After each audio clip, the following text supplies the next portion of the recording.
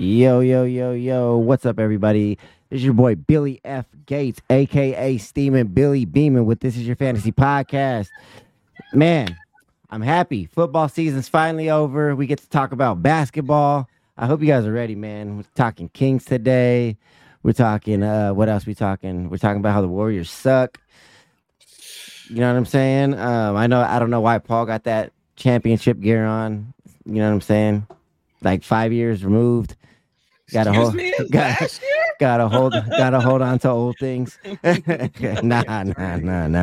Oh, it does feel like it, man. But that's what happens when you win so many banners. You start losing count. You start forgetting. Was that last year or was that the year before? Yeah, you guys will get that feeling here in Sacramento one time, man. You guys will get yours one day.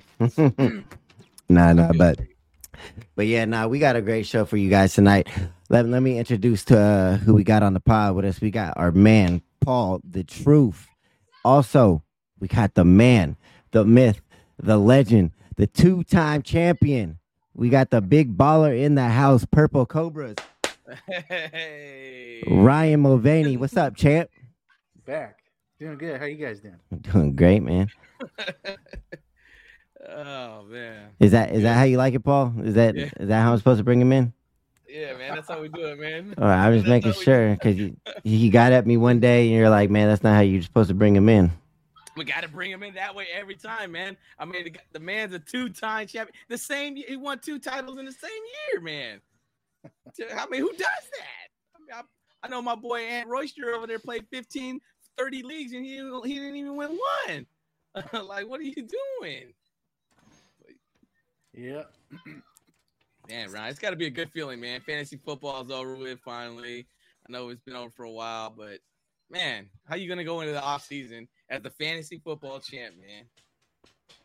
It's always a good feeling. Yeah, I don't know. You always every time after a championship, you always get you fired up for the next season. Lucky guy. Must be nice, man. I've been starting my league, just a title for my league when I first started, man. And I've always wanted a belt. I've been waiting 8-9 years. This is probably going year number 10. I still don't have a title yet, man. I've had all kinds of things ready to go. I got a script ready to go for a post game interview, to show you guys. But it's been in the works for 10 years, man. So waiting. I feel it. Get it. You were, dude. I think you're maybe 1 or 2 plays away from it this year. You'll get it. Miles Sanders. We got a great show for you guys tonight, man. You know what I'm saying? We got some quick NFL updates from around the league. We're also talking about are we really talking about that last week's debacle? I think we're gonna cut that out of this episode. We're just gonna cut straight to the Super Bowl. Nah, I'm just playing. We got the NFL conference championship games. We got the Super Bowl. We got a DraftKings update, and then tonight we are back to fantasy. We got the player rankings from this past season for the top 12 quarterbacks and the top 12 running backs, man. I'm ready to get into this, man. What's up? Are you guys ready? Let's go, man. All right. So the first big news, man. Tom Brady says he's finally retiring. You guys believe that? I do. Yeah, I believe it. I think he came right out and said it, So he's probably calling it quits. After an abysmal season, it's time to go out. You know what, Billy? And I ate my last meatball sandwich last week. Hell no, he ain't retired, man. Come on, dog. You kidding me? Tom Brady going to be back probably by before spring training. He's going to find a new team. But come on, man. Tom Brady ain't doing. He's retired once, hasn't he?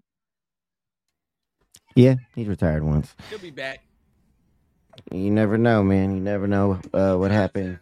Oops, that's not what I wanted to happen. But yeah, if he is retired, man, salute to the GOAT. I'm definitely going to miss watching him in the league. Hey, how do you guys feel about what Jerry Jones said? That he's proud of that win against Tom in the playoffs, man. Did you guys see that or hear about it? I didn't hear nothing about that. What was it about? I guess he came out in an interview and said that if Tom Brady's really retiring, then that he's proud that the Cowboys got the final victory over Tom Brady. To put him in retirement? Yeah, quote unquote. You know what I'm saying?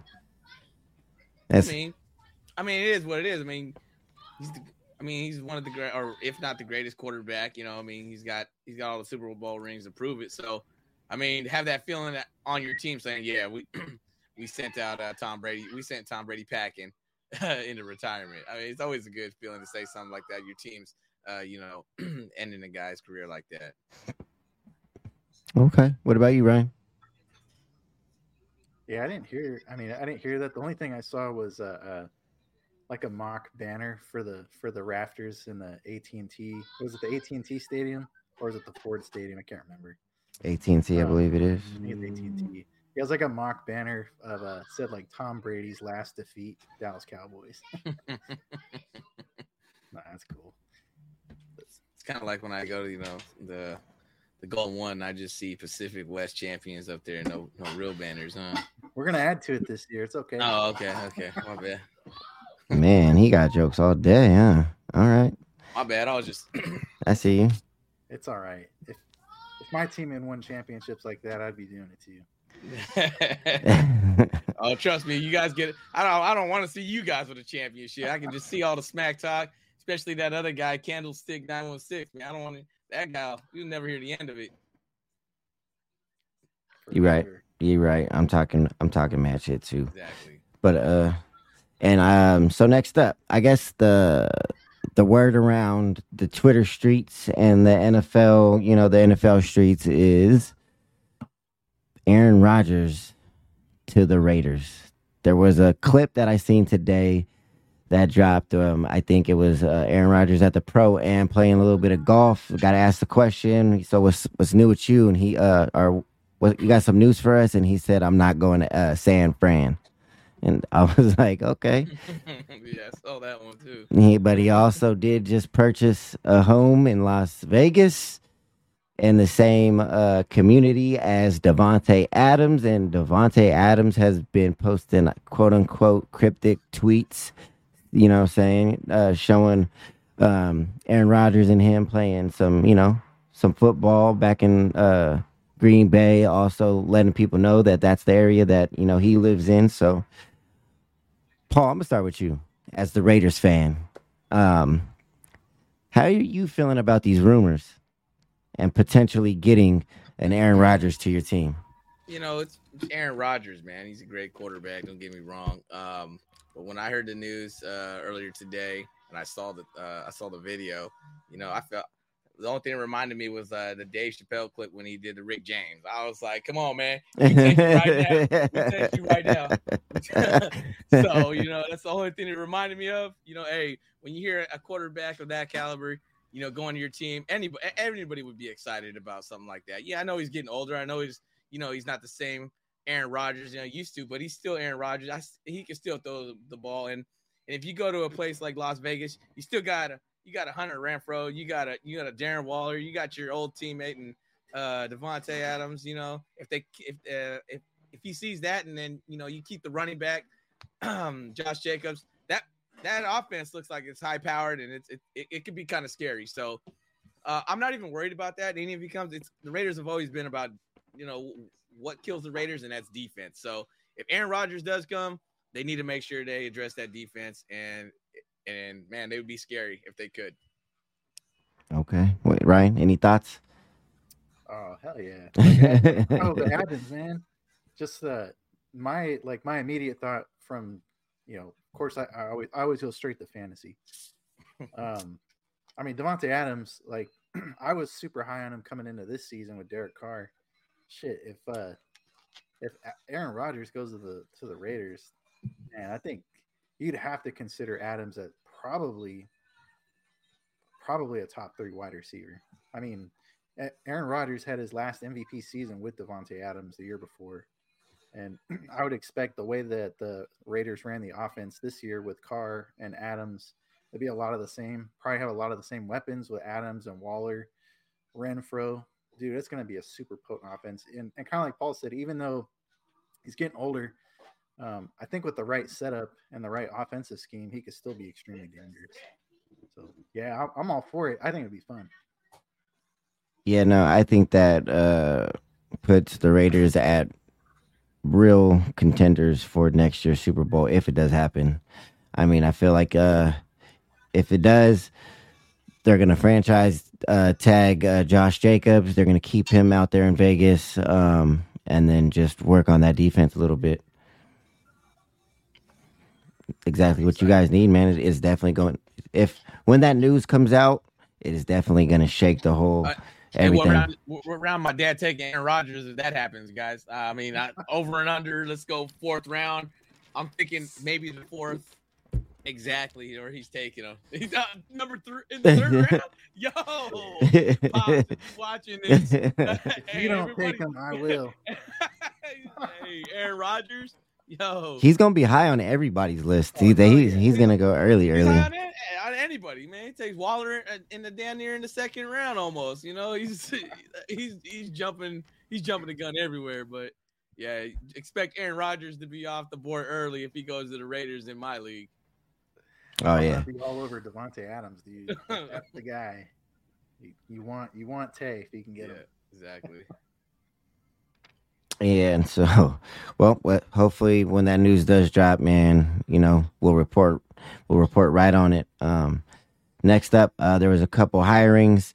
D'Amico Ryans is headed to Houston as HC. And, as a 49er fan, I want to wish D'Amico the best luck. They're getting a great leader, and hopefully he can change the culture over there because they need something shook up. I guess he got a 6-year contract or 6-year deal. In that contract, I don't suspect he's going to be a one and done, even if they have a losing record. It's more about a culture change, and, obviously that takes time. You check out the Jets and what they're doing over there too. It's pretty much the same defense that's going to be running. And yeah, they're definitely going to be picking a quarterback. I don't know who they get, CJ Stroud or I forget the other guy's name, Bryce Young. One of those 2 quarterbacks is going early, and they're going to Houston. But again, shout out to D'Amico, and I wish him the best of luck. You guys have anything that you guys want to say, Ryan? Yeah, no, I think it was to be expected. A lot of interest in D'Amico Ryans coming in, early in the season. So yeah, happy for him. Hopefully, in Texas he sticks around. Like you said, he's got the 6-year contract. I hope just for the love of God, just stick it out. Give this guy a chance to establish something. The Jets, I think with Robert Saleh, the Jets was kind of on shaky ground for a little bit, but he's got that. It seems like he started to right the ship. And I bet Ryans does the same thing. As far as for the Niners, like the first thought I had was like, okay, well, who's the replacement going to be? And we've been hearing some talk. I don't know if they've decided on anybody yet, but I heard Vic Fangio. That's another thing. He actually agreed to Miami today. Oh, he did? Okay, yeah, I didn't see that news. But there was like one other guy I can't remember. So I'm sure they'll find somebody that's serviceable, and can help bring that defense back. So. From what there was a couple reports that I seen actually was they are looking at their defensive line coach or something like that. So they might be hiring within. That's what they did with Ryan's 2 years ago. So I mean, it's a pretty good system how they got it worked out over there in Frisco. You never know, man, if they do get internal hire in a couple years, you never know. He could be a head coaching, yeah. It seems like they crank out head coaches left and right. Yeah, you got Sean McVay that came out the system. You got what's his name from LaFleur. Then you got McDaniels now. So yeah, yeah, that's a bunch. Yeah, Shanahan's doing something right. He's just not winning championships. What about you, Paul? How do you got anything? I feel like it's a good fit. I mean, because that secondary of Houston, I think it's in pretty good shape already, and I think he knows how to get after the quarterback. So I know for sure he's gonna get after he gets a quarterback, put some young talent at the linebacker and up front on the defensive line because if he does that and that backside is already good in the secondary, I mean, who knows? I mean, he can almost build almost a replica. If he can get the right people there. And I mean, he knows what to do on defense. We just got to make sure he finds the right offensive coordinator to take care of that offense and just build a young one. Because I know the running back position looks like they got a good running back there, and just got to build around them. Yeah, no, and to be honest, Houston did not have a bad defense last year. We would talk about them from time to time where they would actually, shut some stuff down. So they had some good things working for them. So, but yeah, no, with Ryan's coming, that defense is going to be nasty next year. So again, good luck. And for the reason why I think Vic Fangio didn't go to the 49ers, was because of the system that he runs. He's 3-4 based. 49ers are more 4-3 now, and I don't think that Shanahan wants to switch from that. So, salute to Miami, though. Yeah, I think that definitely going to help them out. Vic Fangio is definitely a good defensive coordinator. It's going to be fun to watch them next season and see how that team does. Going to be another playoff contender for sure. So, but yeah, the next one was Kellen Moore. The day that he leaves the Cowboys, I want to say like 12 hours later, he's already signed over there in Los Angeles to the Chargers. He goes from Dak to Herbert. That's a upgrade if you ask me. Man's got to eat. You got to take care of the kids, man. You know what I mean? Yeah. Quick decision. But it's not even about the eating. It's the quarterback upgrade for me. It's like you're going from Dak, who's decent. He's a top 7 quarterback. Don't start that. He's a cool Kirk Cousins. Don't start that. Now he's going to Justin Herbert, this raw young quarterback who I feel is destined for greatness. And yeah, man, I feel like that's it's a big upgrade, and I feel like that's going to definitely help out Justin Herbert. He started the league with Anthony Lynn. I forget who they had last year. But now you're getting in Kellen Moore, who's actually done some really good things for the Cowboys. He's a great play caller. McCarthy's now the play caller over in Dallas. I just feel it was a good thing to happen. So shout out to Kellen Moore. I'm looking forward to that offense and how Herbert and Kellen work together. So it's gonna be fun, man. What do you got for me over there, Ryan? I know that's in the Paul, that's in the same division as you. How do you feel about this? I mean, if you look at the Chargers offense last year, I mean, they were banged up. And I mean, Herbert's a great quarterback. Maybe, they just need an offensive coordinator change. I mean, it changes people, it changes quarterbacks and how they play and the different system. I mean, maybe I don't think he's reached his potential or his peak potential yet with Herbert. I mean, he's still young, like you said. So I think Kellen comes over there, switches it up. Because I know when he first got to the Cowboys, I mean, you could see the big difference when he first got there and how he had Dak playing at a high level. And I think he could do that for Herbert and take him to the next level. Ryan? Yeah, I'll second that. I think it's an overall upgrade for the offense, for sure. A good play caller. We know what kind of work he did with Dallas. My little conspiracy theory behind it is I'm forgetting his name, the Chargers head coach. Oh, man, I forgot his name, too. Bruce Staley. There you go, Staley. Should have been fired. So Staley was on thin ice to begin with and then snuck into the playoffs. He's still there. It would not shock me at all if they get off to a rocky start or something happens in the season that they give Staley the boot and then bring the next guy in, the OC. So yeah, but like from a fantasy standpoint overall, like I think it's a good thing, a good play caller, at the OC, upgrading quarterback. The most important thing, just hopefully they could stay healthy, get that offensive line put back together, keep Herbert protected with a good pocket, and this should be an explosive offense. I mean, shoot, before this season, the year before that team was super explosive, dude. Like Herbert was on fire. Mike Williams was like the wide receiver 3. Like, so the potential's there. I think it also bodes well for Austin Eckler too.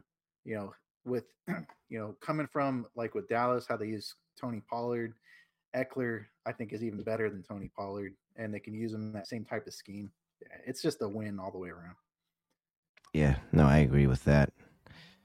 Next up, man, I want to say that this is the biggest of the news this week was Denver trading for Sean Payton. So, if you guys haven't heard, Sean Payton is now the head coach of the Denver Broncos, and not sure what was in the actual trade to the Saints, but the Saints are giving up their rights to Sean Payton, and now Russell Wilson is on the hot seat for sure. For sure, I feel like this is a great hire for Denver. I feel like this is the best situation that Sean Payton could have got himself in. I know that there was talks of him possibly going to Arizona, but Arizona's in shambles. I don't know anybody who would want to take that head coaching job. But again, Denver has got him. They got themselves a Super Bowl winning head coach. This head coach does wonders with quarterbacks. Obviously, he's got Drew Brees, his championship. Taysom Hill, who goes back and forth from tight end to quarterback.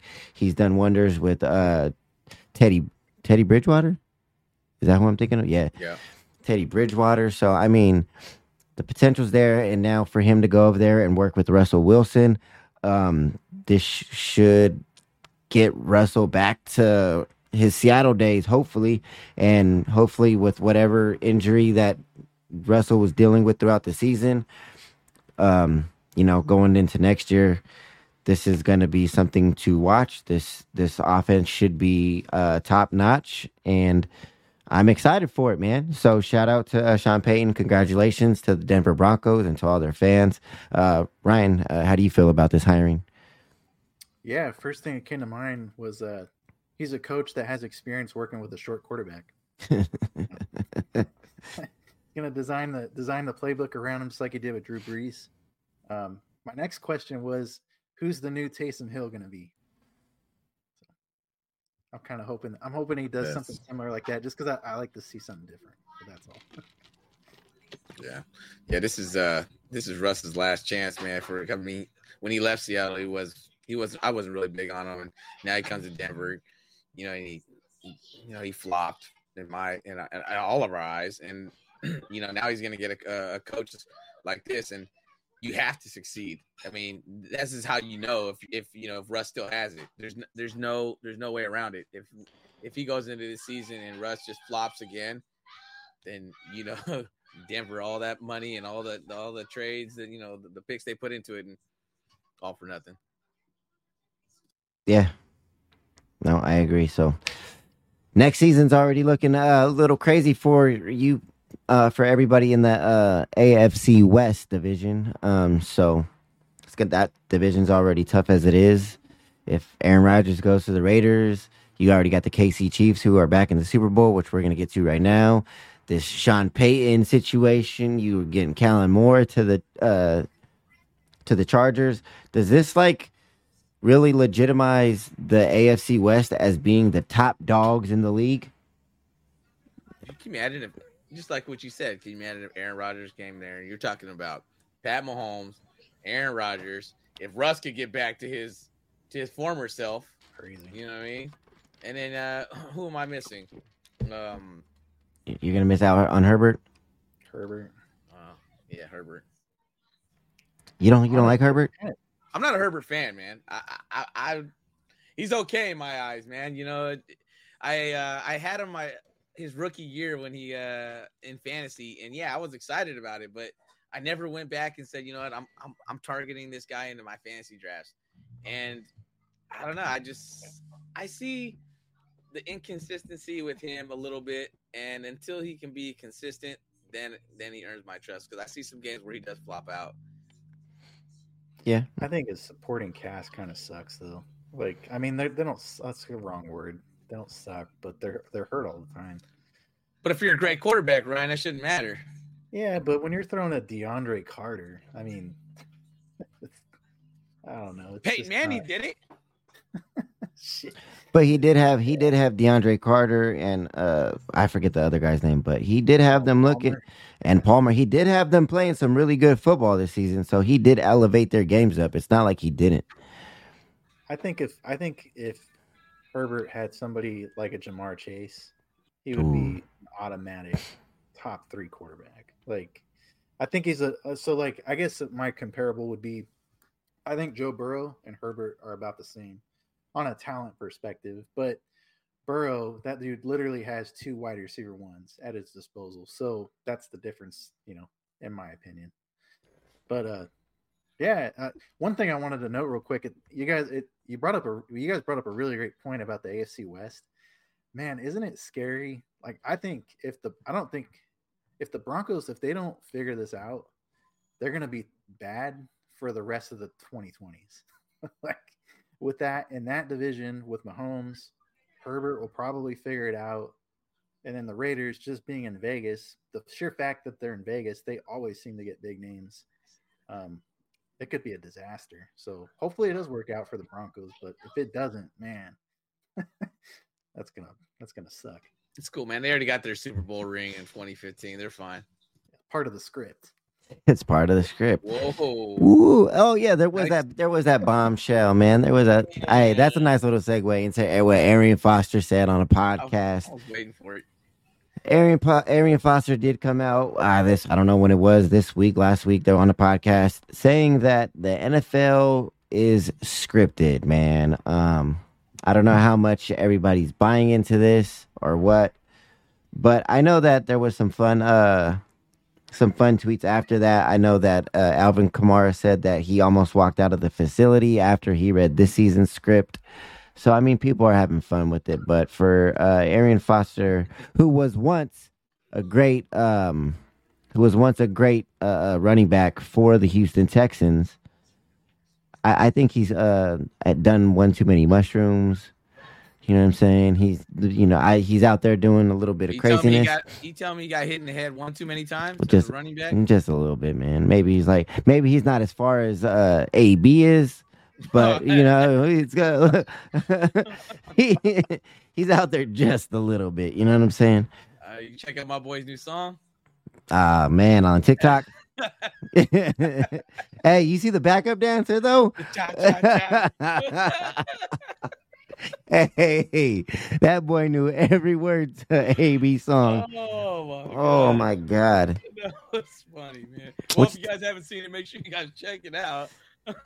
Yeah, go to AB's TikTok, man. He got some hot fire for y'all. Oh man. But I guess we can get into this real quick. I don't really want to go into details on all this stuff, but Joe Mixon has a warrant for his arrest for I guess assault. He pulled out a firearm on a lady. That's horrible news. And yeah, that hopefully whatever happened didn't happen, and we'll get more news about that. But I really don't want to touch that too much. Hopefully that all gets figured out. I just don't understand why these NFL players always have to be extra.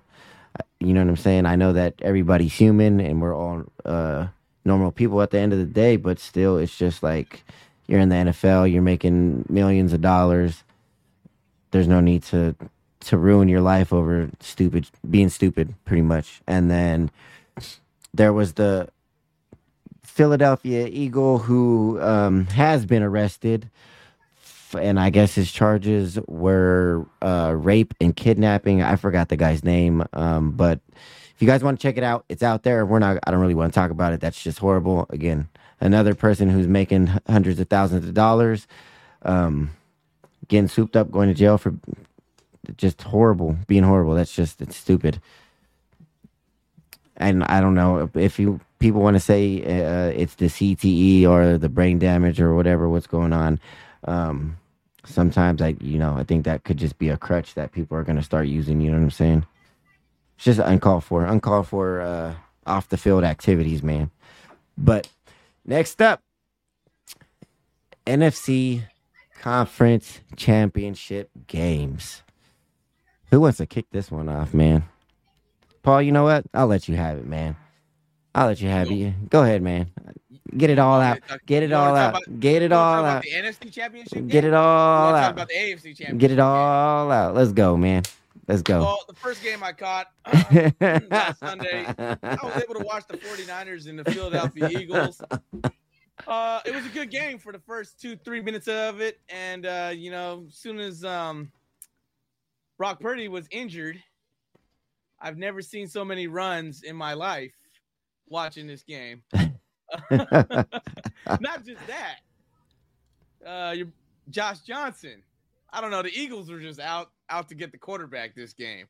I mean, but all that aside, the Eagles defense are the real heroes of this game, man. The Eagles came in there, man, and then that front four, front seven, whatever they had up there, man, they just put nonstop pressure on that offense and any quarterback you threw back there. I mean, even when Christian McCaffrey took the ball one time, you know, they were in the backfield. So, you know, hats off to the Philadelphia Eagles for advancing to the Super Bowl. That defensive line is better than I expected because I've only seen a couple of games. And the way that they manhandled up front and were able to push those guys out the way, they played one hell of a game. And, you know, the Niners, I'm not going to say too much about it, man. They had a great season. I know the injury bug caught them way too many times this year. I mean, it's very unfortunate. I mean, if you think about it, if Brock Purdy was healthy that game, I'm sure it probably would have been a little bit different. But what I saw is the offense and defensive line. I'm always talking about the trenches, and that's where this game was won. Man, let me say something real quick, man. The refs screwed us. Oh my God! You know what I'm saying? Man. You know, the Philadelphia Eagles with them not showing. Hold on, real quick. With them not showing the play that it was not a catch. Man, we got screwed, man. I'm just playing, bro. I'm just joking. I'm just joking, yo. I'm joking. You want to know? You really want to know what I feel? This is how I really feel. Tell us the truth, man. We want the whole. The truth is that we got the dominated. Like, look, I understand that there's sometimes that you want to do different things and play a different way, but you cannot go into the NFC the conference championship game and start using backup tight ends as pass blockers and allow your quarterback to get injured. Also, sometimes you just have to make some crazy decisions, even if it costs you a timeout in the very first half, first quarter, or whatever. You got to challenge some stuff. If you see a wide receiver getting up quickly after a play is made, going like this, calling his team to hurry up and get to a huddle, that should tell you something fishy is going on. Like, obviously something happened. As a coach, didn't have a good angle. There was no good angle on it, man. It took a while. But you're going to sit here and tell me that that's not fishy to you? Something didn't happen where a wide receiver, not the quarterback, the wide receiver who just made that play, he's getting up and calling for a quick huddle. He's saying, hey, everybody get to the line. That's like, as a coach, as a player, you know what I'm saying? You obviously have to do something, and obviously that should automatically tell you, hey, something happened. Let's just challenge this real quick. I know they didn't show it. The final view didn't happen until after the commercial break. But what I'm saying, as a head coach, as a player, you guys should see that. You guys should obviously make informed decision based off of that. And just, it's the NFC, the championship game. You know what I'm saying? You got to do something. But from that first quarter on, after Brock Purdy was injured, you got Josh Johnson, who's been the backup. He was on a practice squad before that. He gets injured because he gets concussed, knocked out the game. Obviously, our pass blocking was just the catalyst of this whole thing, man. Like, where was it at? 2 of our quarterbacks got injured in this game. The people that you should be protecting the most. It doesn't, I'm not going to do no if Purdy was in, if that, if this. I don't do what ifs. No. What happened was this. There was no good pass protection. That's what cost us this. Just bad coaching. Obviously, the team looked deflated. I mean, if again, like this team was just deflated. That was it. We got ran out the stadium. Congratulations to Philly. They did what was needed to be done. It sucked that the quarterbacks were injured, but that's a part of this game. You got four of the top defensive linemen in the league on this Philadelphia defense. You should know this going into this game. Again, they had what they above 15% on the pass rush. Something I forgot the stats. It was on AWS. I'll get it in a second. But you got four of the top defensive linemen in the league. You need to know who's coming where.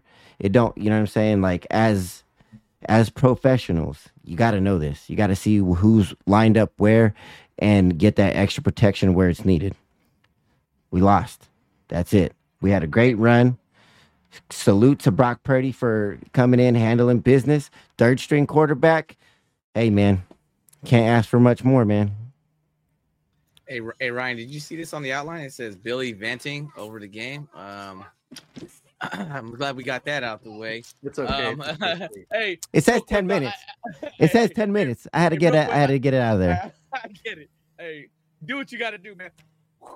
I'm good. Hey, but I do want to add one more thing to what you're talking about with not throwing a challenge. Isn't that why would they get two? You get two. I didn't see him throw a challenge flag the rest of the game, right? So in that case, I understand it being a championship game. You want to keep everything you have, and you don't want to have to use it until you have to. But there are sometimes you have to. You got to just throw it out there and be like, you know what, we're gonna just bite the bullet. If it is a catch, it is a catch.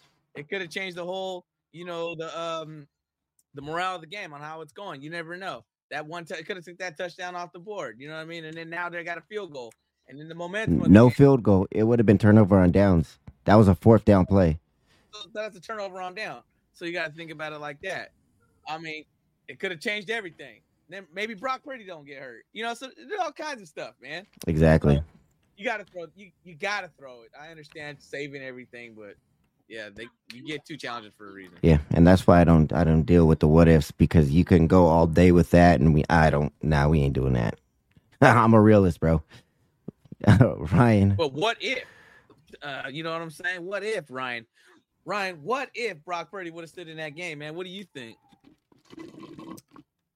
Yeah, I mean, I just think the whole game was just a series of unfortunate events. It's really what it boiled down to. Yeah, the first critical event was that fourth down, no challenge. But I think even after that, the Niners, will give them credit, they still showed a lot of fight. Even being down 7, they came back, they tied it up with that CMC touchdown. At that point in the game, they had already lost Brock Purdy, but I felt that when they tied it up, they were back in it. What the real issue is after that, even though yes, they were handicapped playing with Josh Johnson, at least they still had a quarterback. But dude, just flag after flag after flag. I think 2 straight drives, or there was like 3 flags on one drive, 4 flags on another. Just back-breaking plays, one after another, and when really, like, most of the season they hadn't been like that. They were really pretty disciplined all season. I think I attributed a lot of it to losing Brock. It was kind of a combination of losing your starting quarterback, trying to fight, getting calls, being undisciplined on defense, and then the total backbreaker when I knew the game was over was at the minute 30 before the half when Josh Johnson fumbled the ball. He did his best Cam Newton impression. Yeah, fumbled the ball, got it back. They scored another score. It's just like, dude, like when I saw that, I was like, I think it's over. Yeah, he got the concussion like shortly after the start of the second half. Yeah, just a series of unfortunate events. It sucks. Like, I think had Brock Purdy had played, even with the no challenge on the 4th down call on that first drive, I think if Purdy had played and hadn't gotten injured, it would have been still a really close game. But yeah, that's kind of how it shakes out. They just had a really, really bad day. yeah, that's one of the days that you want to have during the regular season, so you can get it all figured out at the beginning, actually. But yeah, no, there was a bunch of penalties. I know how you feel, man. Because when Derek Carr got hurt before we went to the playoffs, his MVP year, we were supposed to win the Super Bowl that year, and it kind of feels the same way. So I know how you feel when you got cheated. So the one thing I was wondering in the middle of the game is like, wasn't Jimmy Garoppolo supposed to be like cleared by this time? Yep. And I was thinking, like, dude, like, why going into an NFC Championship game? Why the hell do we not have like Garoppolo cleared to at least be the backup? Because it would have been one of those cases again where okay, Purdy gets hurt, we're going back to Jimmy G, and it would be at least you would have some spark of life. You know what I mean? Because it seems like that's what always happens with Jimmy G. Like he gets injured, he gets benched, and then the guy in front of him gets hurt, and then it's like, oh shit, we're going back to Jimmy G, and then he ends up winning the game for you. Yeah, no, I think from what I heard that he still wasn't ready to come back or something. I don't know. Something, but yeah, no, they said that he should be ready by I remember like at the end of the season, they said that he should be ready by the NFC championship game or the conference championship game. So but yeah, I don't know. Maybe he was just trying to save himself, doesn't want to get injured again. But it is what it is. Congratulations to Philadelphia, man. They handled business. But Jay, that offense really didn't have that well of a game. Yes, they put up a lot of points, but the stat line, man, you could see that it was mainly caused by 49ers penalties because Jalen Hurts ended up with like 140 yards passing or something like that. Nothing crazy. But it was rushing touchdowns, and they had some really good schemes on the ground, especially in the red zone. So shout out to them because they had that RPO going. They're trying to lock it down on Jalen Hurts so he doesn't get the touchdown. But boom, you got Miles Sanders and what's the other dude's name? Boston Scott. You got Boston Scott and then and Kenneth Gainwell. Yeah, so yeah, Kenneth Gainwell. My stepson, Miles Sanders. Man, we got a love-hate relationship, man. That guy, man. I mean, yeah, he had some good runs too, though, man. But yeah, 3 rushing touchdowns. I think they had, right? Yeah. It was all off those RPOs. Knowing Miles Sanders' season, he had his big breakout last week, and in the Super Bowl, he's going to go for 4 fantasy points. Stop it, man. I like it. He's already going to get paid this offseason. Who, Sanders? I hope not. Should stick with Gainwell. Yeah, I really hope not. But yeah. Anything else that you guys want to talk about on that game? No, that game was over at halftime. It was Philly to the Super Bowl, man. That's game 1. Game 2, KC versus Cincinnati. Ryan, you want to kick this one off for us, Senior? Yeah, this was a good game. Definitely, stuck around and watched this one with my dad. It was entertaining, not super high scoring, kind of what I expected. Just a shootout back and forth, 2 great quarterbacks. I was kind of pulling for the Bengals personally, just because the way, man, the balls that the Bengals have, Joe Burrow to, on 4th and 6 to go down the field to Jamar Chase in that I think it was fourth quarter. To me, I thought that was like a game defining play when they hit that 4th and 6 down the field to Jamar Chase. I was like, shoot, they're going to win this game. But I think the refs intervened a little bit more than we would have liked. There were some pretty suspect calls. There was a no call on what I thought was a pass, roughing the passer call against Burrow, or should have been against Kansas City on Burrow. Didn't call it. They continued down the field. I think they scored. And then, on the inverse, in those final couple minutes, I thought they're going to make the drive. They don't. KC comes back, and they had that roughing the passer call in the last second that got them in field goal range. So overall, I thought it was a good game. I would have preferred to see the Bengals go up against Philadelphia. I just think the Bengals would have a better chance. But yeah, what can you say? It's Mahomes.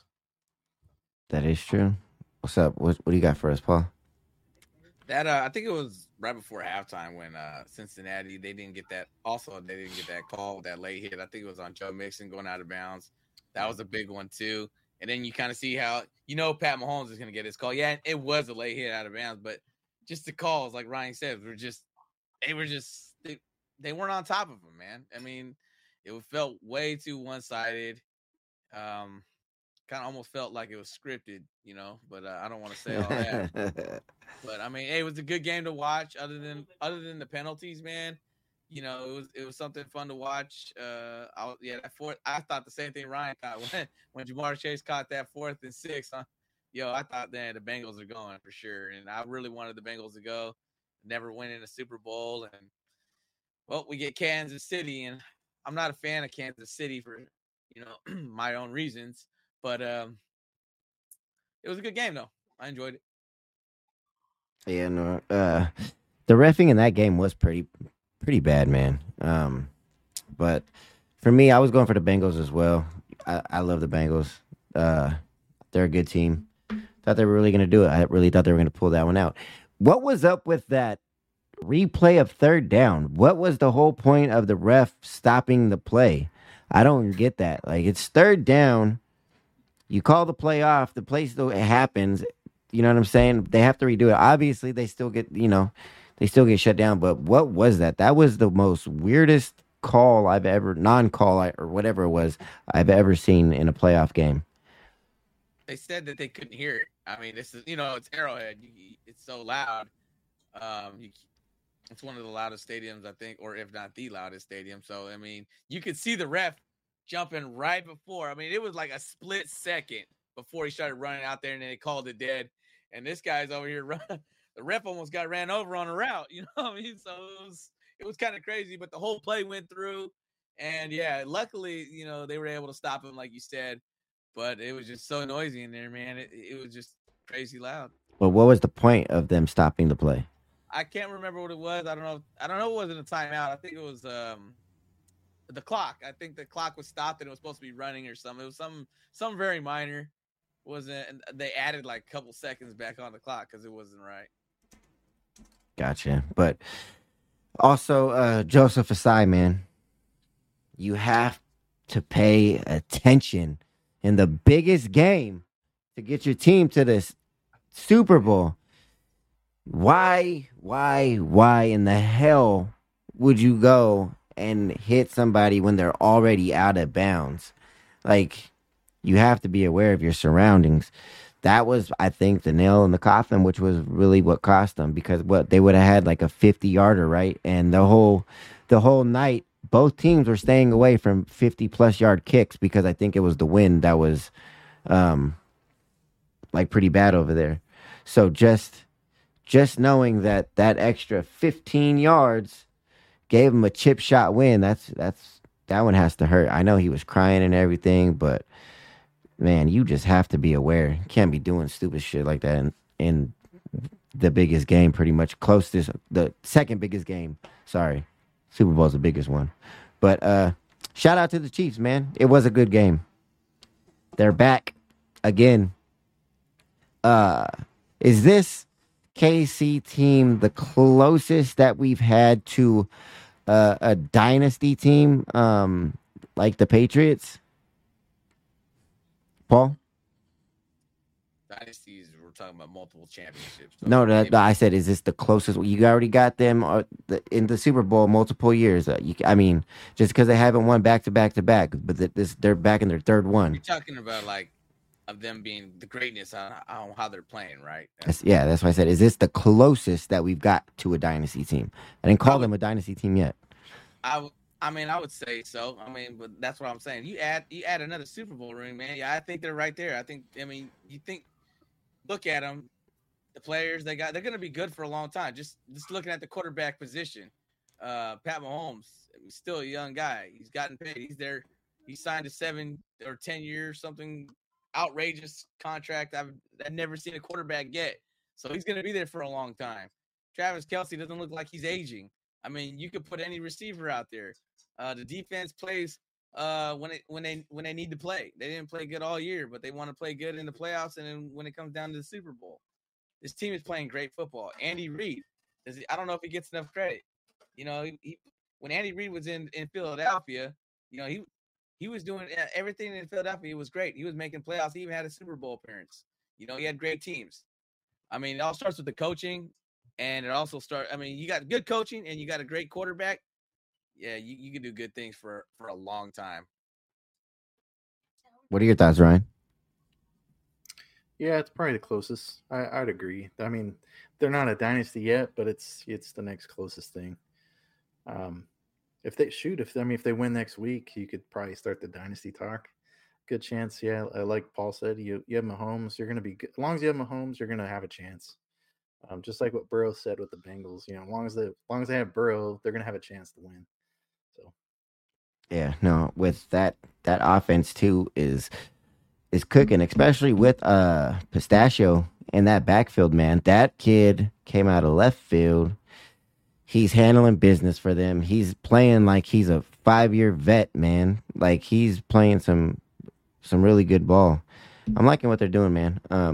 But yeah, I think that this is for me is the next closest thing that we've had to a dynasty in a while. We'll see how it all plays out. Super Bowl, man. I don't. Which Super Bowl is this, guys? 53.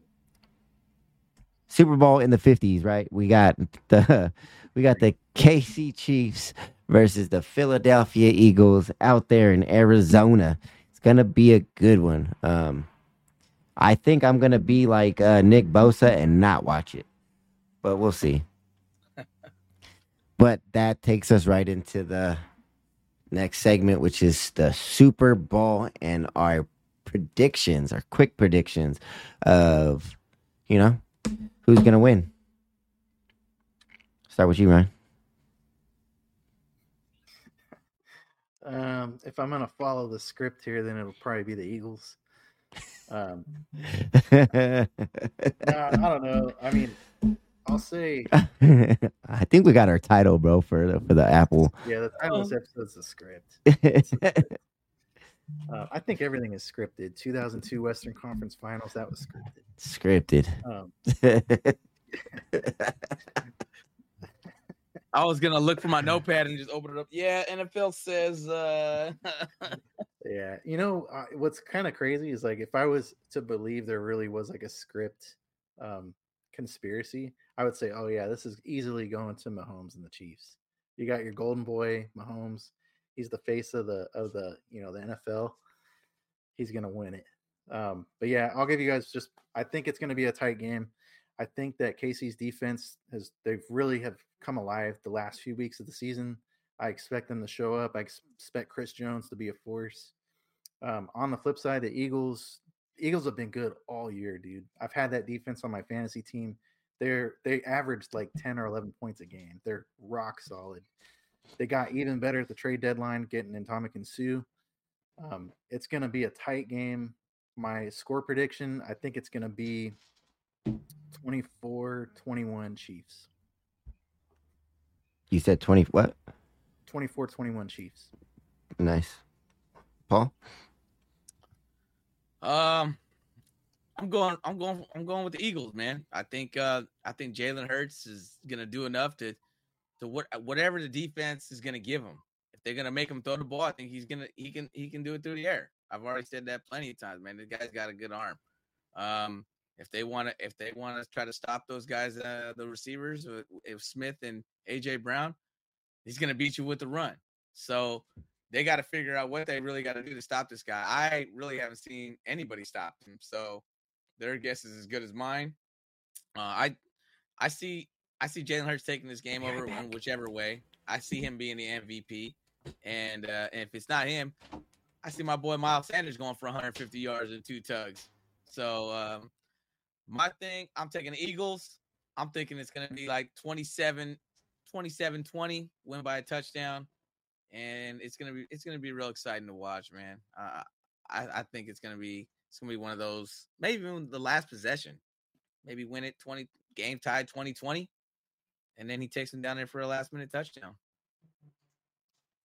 Yeah, no, I agree with your takes.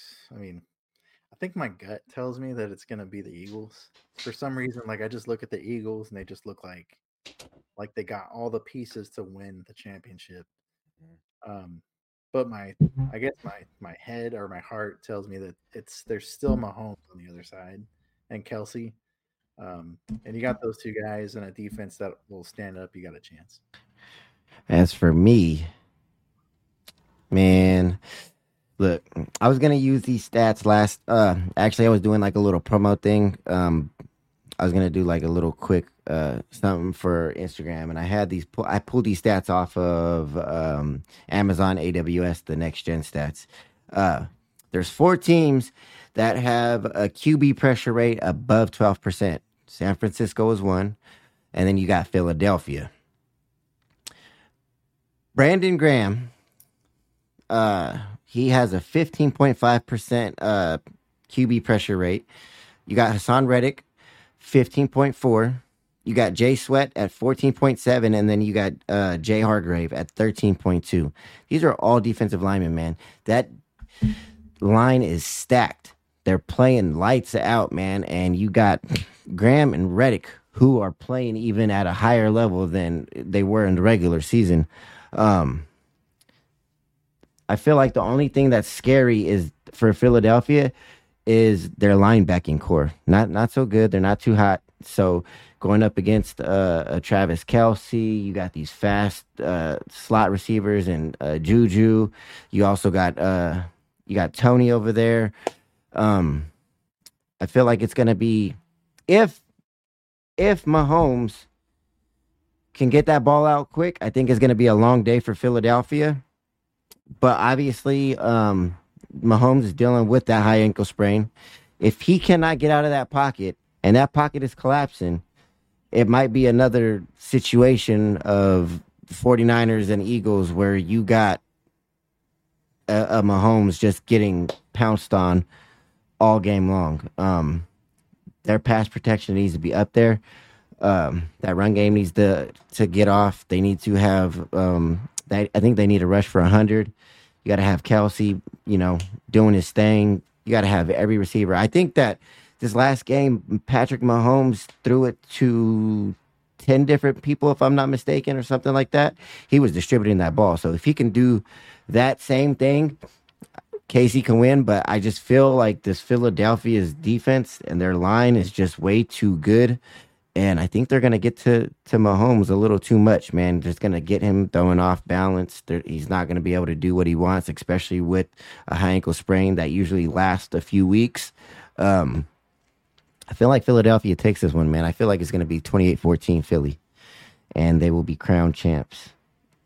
Hey, Travis Kelce had 14 receptions on 17 targets, so he's not going to be mobile when he's going to make those quick times. I mean, I think at halftime he had 10 receptions, didn't he? For like 60 yards. So exactly what you're saying. That high ankle is going to limit that mobility. And then just say, I got to get out quick. And there he is. Yeah, I still see Kelce getting maybe 15 receptions. It's possible to me. It's one of the things I talked about in the last pod too, is that Andy Reid and just changing the script, of how they approach the offense with this high ankle sprain. Probably going to do the same thing in this game too, I would imagine. Yeah, that was my keys to victory actually last week for the 49ers, was to distribute that ball quick because of that pass rush. I felt like it needed to be more of a West Coast offense style compared to just drop back, sit in the pocket, because obviously that pocket's collapsing way too quick. They are fast, they're strong, they bully in the trenches. This is exactly what Paul likes, that beef right in the middle. Oh, get me excited, man. Get me excited. Don't get me going. It's that 95% beef, man. It's all, you know what I'm saying? It's just that. It's all lean. It's all lean. You know what I'm saying? I'm telling you. It's that lean beef in there, man. You know what I'm saying? Exactly that. Philadelphia is no joke, man. You seen it against the 49ers. They took us out. All the way. Yep. That's what they did. They just cleaned us up in that first quarter. They said, y'all done. Put a fork in them.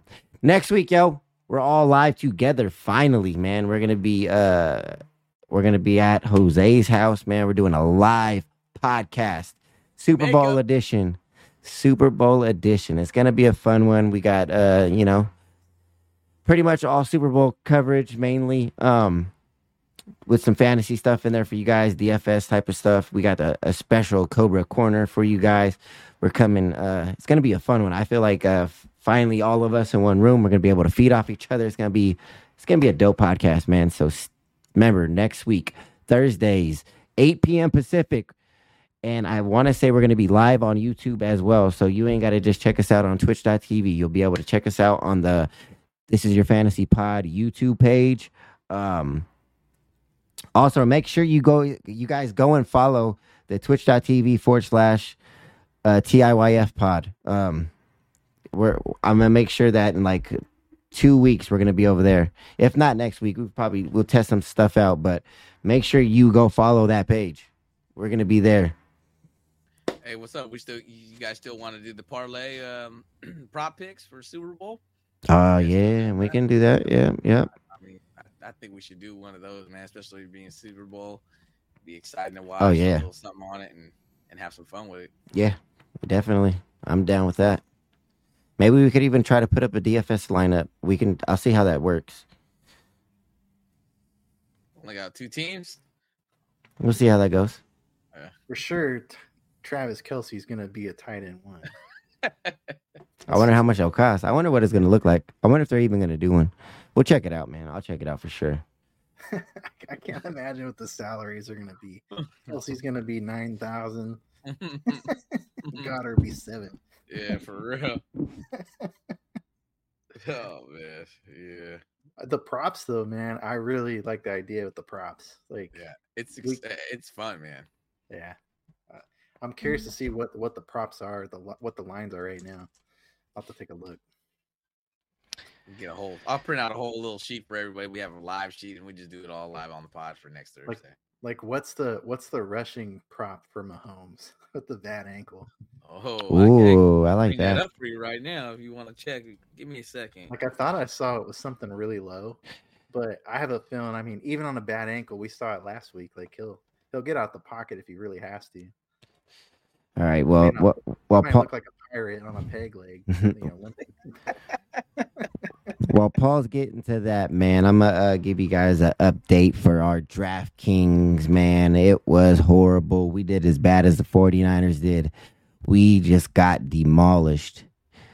We scored a whole 87.9 points, man. And we had a total winnings of 0. Goose eggs, man. Nothing but goose eggs for us.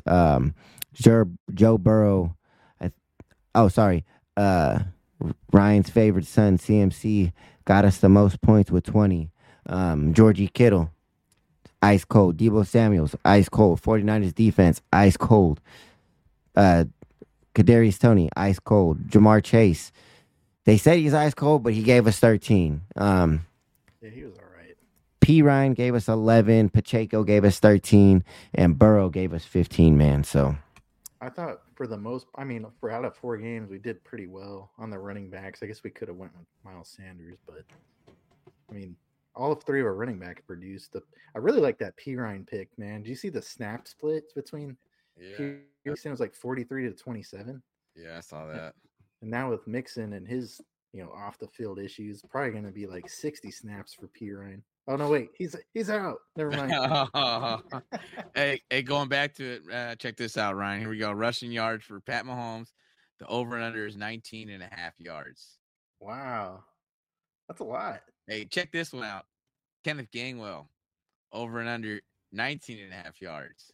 That's an easy one, bro. That's a over all day. That's rushing. What's his reception line? His reception line in last week's game was 1.5 receptions. I think he went over it too. His is 1.5. 1.5. He needs 2 catches. I like that one a lot. Travis Kelce, he 7.5 over and under on receptions. Ooh, I like that one too. AJ Brown, 5.5. Devonta Smith, 5.5. And then you got Miles Sanders too. Miles Sanders, he didn't really catch that much. He's more just handing it off, but he's 1.5 also for receptions. It I like pay it pays to do it early, doesn't it? I like Gainwell a lot. A little bit. 1.5.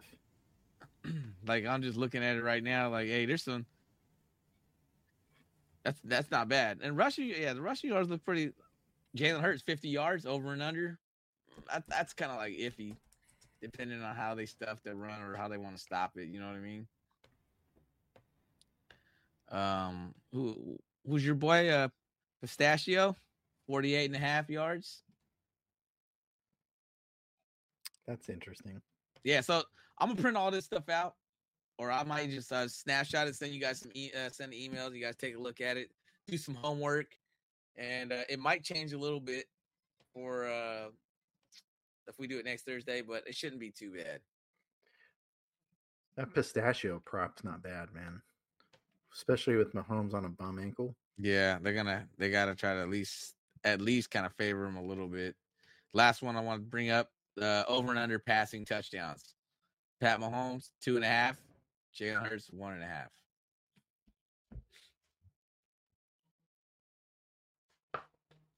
So we'll leave it like that, man.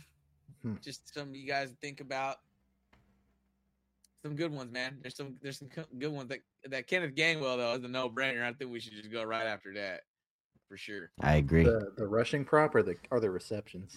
Both. I think. Yeah, I was gonna say I like both of them. Yeah. I might even do a quick one right now. Pull 4 real quick and just hit lock that in. I think those Gainwell ones are good. Really good. Let me see real quick. I'm looking at the Eagles. So Kenneth Gainwell had 14 carries for 48 yards.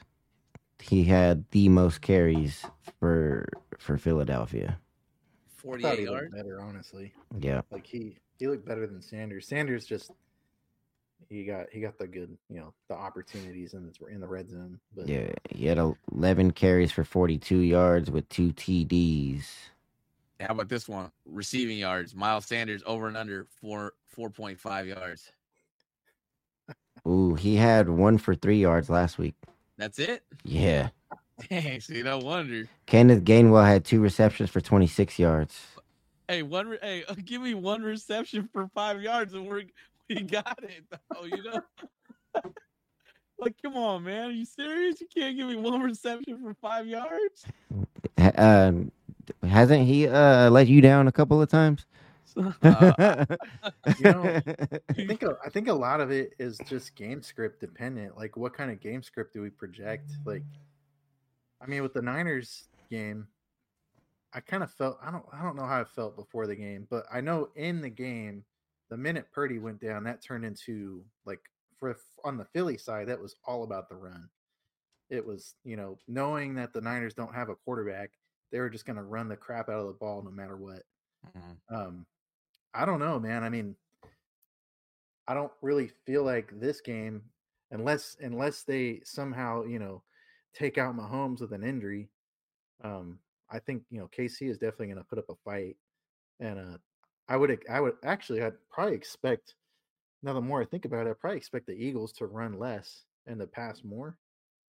But that Gainwell prop, I still like that a lot. Like he is their receiving back.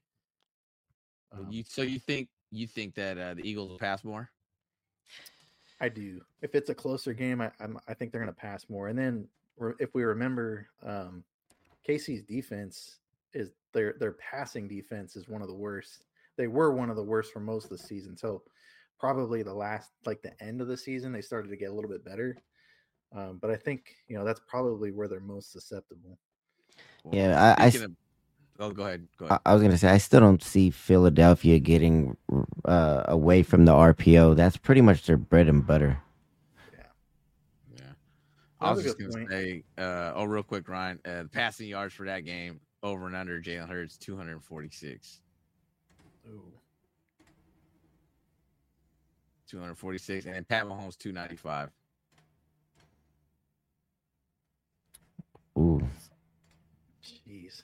Yeah. We got some homework to do, boys. All right, let's just. I'll send the clips and we can just start brainstorming. I'm even down to do 2 of them, man. Because Let's you go. put $30 on 6, it pays you like 500, man. You hit 6 of them. I'll send you 20 on the Apple Pay tonight. All right, and then I'll send you guys the info, and I think we should do 2 though. And then we'll just have it ready. One I think we should do off, and then one we'll do live. Yeah, no, that sounds good. Hey, so we only got a balance of $25 in the DraftKings, man. What are we doing with that? You want to figure that out next week? We'll figure that out next week. We'll send we'll send somebody $25. That'll get you like a Starbucks or some gas. We'll figure something out, man. Sorry that you know what I'm saying. It was just a bad day all around. Oh, we'll go pitch in and get him a shirt or a beanie, man. Ooh, I like it. Oh, that's what we could do. Yeah. Get you some merchandise. We'll pitch in and get you some, man. Kind of interesting. Like, I might have to go back and look at the old episodes just to see all the ups and downs of DraftKings through the season. I mean, we had a few weeks there where you hit pretty good. They were hot. Yeah, I think we won $200 one day. Yeah, $250. $250. You right. We were up there. That was 2 weeks ago. Yeah. But yeah, man. Next up, we got them player rankings. Back to fantasy football we go. That's what we here for, man. It's the fantasy football podcast. I know we starting very early, but look, man, you can't start early enough. We're here to help you guys win championships, multiple. So, I mean, we're not going to get away from it. We back to it, especially with the down week. First up, man, we got our top 12 quarterbacks, man, from this season. But first, man, let's kick it off with the top 12 who were like the top 12 predictions from the beginning of the season. So you want to, Paul, you want to start with that? Yeah, you talking about from last year, right? Yeah. Yeah, I mean, we all looked at it like, like going into the season. You know what I mean? Hey, who's the number one quarterback? Josh Allen didn't move anywhere in a lot of people's minds. So you took Josh Allen automatically. I think everybody had him on the draft board at QB number 1, and still, you know, that's not a bad pick. You know what I mean? You draft Josh Allen anytime on your team, you're going to be happy with the results. So I'll a quick rundown of last year's. It went Josh Allen, quarterback 1, Justin Herbert 2, Pat Mahomes 3, Lamar Jackson 4, Jalen Hurts 5, Kyler Murray 6, Joe Burrow 7, Russell Wilson was up there at QB 8, Tom Brady at QB 9, Dak Prescott at 10, Trey Lance at 11, and Aaron Rodgers at 12. So those were your top 12 going into earlier this season before the draft. Lots has changed, guys. If you look at from those top 12 quarterbacks to our rankings now, from what they ended the season on, which one stands out to you though, Ryan? Out of all those top 12 quarterbacks I just named, which one was nowhere near?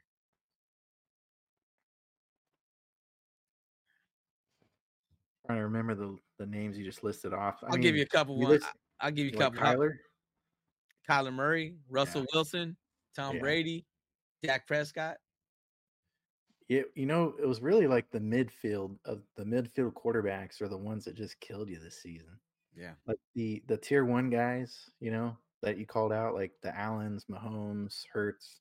I mean, if you had one of them, you were pretty much rock solid all year. Yeah, Murray was a disaster. Lamar Jackson started off super hot and then got injured. That kind of hurt you. Yeah. Herbert was a disappointment. Yeah, that's the injuries. I think we talked about that. You know, the supporting cast. You said, yeah. I mean, you don't have your number 1 receiver and your number 2 receiver. Your stats aren't going to be the same. For me, man, I think it was Russ. Russ was supposed to go change Denver. He was supposed to change everything about that team. That's biggest bust. I think biggest bust in top 12 right there for sure. That's a good point. And actually, it kind of spread beyond just Russell Wilson. It was all his ancillary pieces too. Like we were drafting Cortland Sutton in the 4th round. I think Jerry Jeudy. Javonte Williams, I mean, he got hurt, but he was good until he got injured. But yeah, I mean, that whole offense just tanked. Yeah. And everybody was mad at Russ, man. Yeah. Still mad at Russ, man. I drafted him early in one of my other leagues. I'm thinking, oh yeah, this guy's gonna perform well, man. Watch him come out and be a top 8 QB next season. Yeah, whatever, man. Good for him if he can. Good for him if he can. But yeah, those quarterbacks. Hey, even Trey Lance, your boy Trey Lance was in that. You know, he went kind of early a little bit too. So you got Trey Lance at number QB 11 here. Let's talk about that one. He got injured. He got hurt. But I'll say like this. From what I seen and how inaccurate he was those few games that he played, not close to the top 15, man. Really? I think he needs a lot of work, man. It's gonna be fun because when I give you my top 12, he needed a lot. I felt like he just needed a lot of work. Again, a little bit wrong. A little bit. He played one season. Like, you got to remember that. So he's played one full season of football in the past 4 years. So before that, he was injured for a whole season. Got drafted to the 49ers. Backed up Jimmy after that. This is supposed to be his season. Gets injured again. Hasn't played a full season yet. And I think that was the difference between why he looked rusty or he had those inaccuracies compared to Brock Purdy, who played 4 full seasons at Iowa, was able to come in and just play football. Yeah. I don't know, man. He's got to beat out another quarterback, so he's not going to be, for me, that San Francisco quarterback camp. I don't know, man. You just got to see. That's Brock Purdy's job, if I'm not mistaken, right? Purdy's going to be out for a while, man. 6 months. He was supposed to have Tommy Johns. He had a second opinion. He doesn't need the Tommy Johns. So it's going to be 6 months. So he'll be back by training camp. We'll see how it goes, though. Trey Lance supposed to be back in the next 3 weeks. He's going to have a full off season again to get prepared, but it's going to be a full-blown quarterback competition again. If that's the case. Yeah. And then another one on that rankings, Tom Brady was a QB 9 going into this year. What do you guys think about Tom Brady farewell season? Declined. A season to forget. I know there's a guy who rode him all season. Tom Brady one time. Get me one. One time. And then another one, Aaron Rodgers at 12. I mean, he didn't perform. He wasn't Aaron Rodgers the year before, but he didn't have his number one target. I mean, obviously that made a big difference. And if you got players out there dropping passes left and right at the beginning of the season. Yeah, he was good for 14 to 16 fantasy points a week. That was and the max was like 18 to 20. Yeah. So a lot of names on our pre-draft from earlier this year. I mean, way different. If you look at it now, and I have the numbers right here from the top 12 quarterbacks on what they performed after this season, just to give you the top 3. Pat Mahomes, 428 fantasy points for the year. Josh Allen, 412 fantasy points for the year. And then Jalen Hurts, 384 fantasy points. I think Ryan talked about this in one of the pods before. There's the tiers of quarterbacks where these guys are giving you 25 plus points a game, and then the tier just drops. Yep. Go ahead, Ryan. I know you know more about this better than me. So, spot on. This was this season of fantasy was probably the biggest. You had the biggest discrepancy between your tier 1 quarterbacks and your tier 2s than we've had in probably over 10 years. The point per game difference, like Paul mentioned, was somewhere around that 4 to 5 points per game difference between having like a Josh Allen, Patrick Mahomes, Jalen Hurts compared to having somebody good but serviceable like a Kirk Cousins or one of those guys in that range would get you, generally if you had an elite quarterback, it was good for anywhere from 5 to 8 points per week, which is huge. I mean, you're talking about like a low end flex player extra So I think as we go further into the off season, we start to look at our rankings and trends and what we're actually looking at for next season. I think it's going to be fair to ask if we're going to see that trend continue this next season, or if we'll see maybe a regression to the mean for the mid-range quarterbacks being a little bit more serviceable.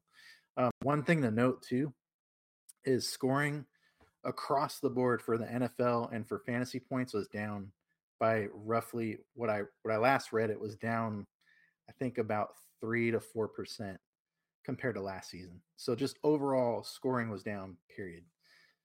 So that kind of makes it interesting. Running backs had a rough year this year, which we'll talk about here in a little bit, but I think it plays a factor just in overall like league scoring, and it's definitely affected the quarterback, especially the lower end quarterbacks are the ones that saw the worst. Yeah, so, good point. Well, exactly. Well, I want to add because I know we talk about the Pat Mahomes, Josh Allen, and Jalen Hurts. Joe Burrow, is he in that category? I mean, because if I'm gonna read you his stats right here, so it left off at Jalen Hurts at 384, Joe Burrow 368 in 17 games, averaging 21 points. I think he's in that tier. I agree. I think he is too. As long as he has healthy weapons, Jamar Chase, T. Higgins, he's a tier 1 in my opinion. Yeah, because then that's where I look at the next tier in fantasy. Those guys are all averaging 20 plus points. So now those are top four quarterbacks.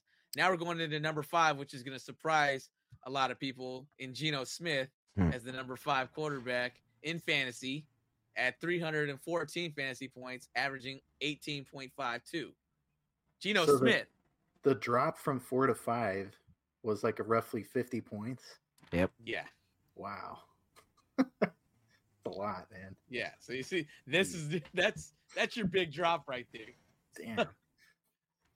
Yeah. So I mean, Geno he had a hell of a year, man. Geno, I don't give Geno enough credit. I think it's a 1-year wonder. I mean, I'm staying away from Geno this year because I don't know, man. Yeah, he's got DK and he's got a young running back, but man, if you're gonna draft a quarterback, unless you get Geno in a good round, man, then maybe. But him at quarterback number 5 in fantasy overall from this last year, you gotta see where he slides, because I hope nobody would take him so high on a draft board. I don't know how you guys feel about Geno going into next year. Well, he'll be a late pick. He will definitely be a late pick, but you got to remember he pretty much led the NFL in completion rating all season long.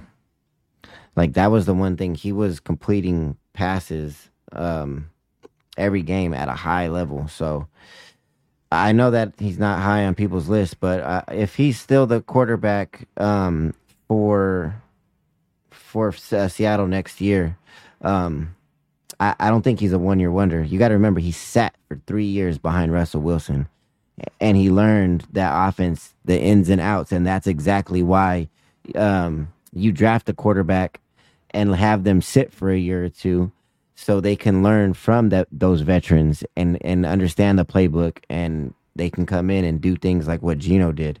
Obviously, he ended the year at 69.8 completion rating, man. He had 30 touchdowns and 11 interceptions. He threw for over 4,000 yards. So, I mean, you can't really deny the man. You can say he's a 1-year wonder, but I don't think so. I think next year, if he's still on Seattle and they go draft a quarterback, he's still going to be running the show until he gives them a reason not to. And obviously, you still got DK, and you still got the run game with Ken Walker. You still have what's the old man? What's his name now? I forgot. Man. The slot receiver. Lockett. Yeah, Lockett. You still got Lockett. He's an old man now. You still got Lockett. He's probably gonna be one of those ones that gets dropped. I think you get him probably like 9 or 10, if you know what I'm saying. But he was consistent all year. He was really consistent all year. So you can't really say too much.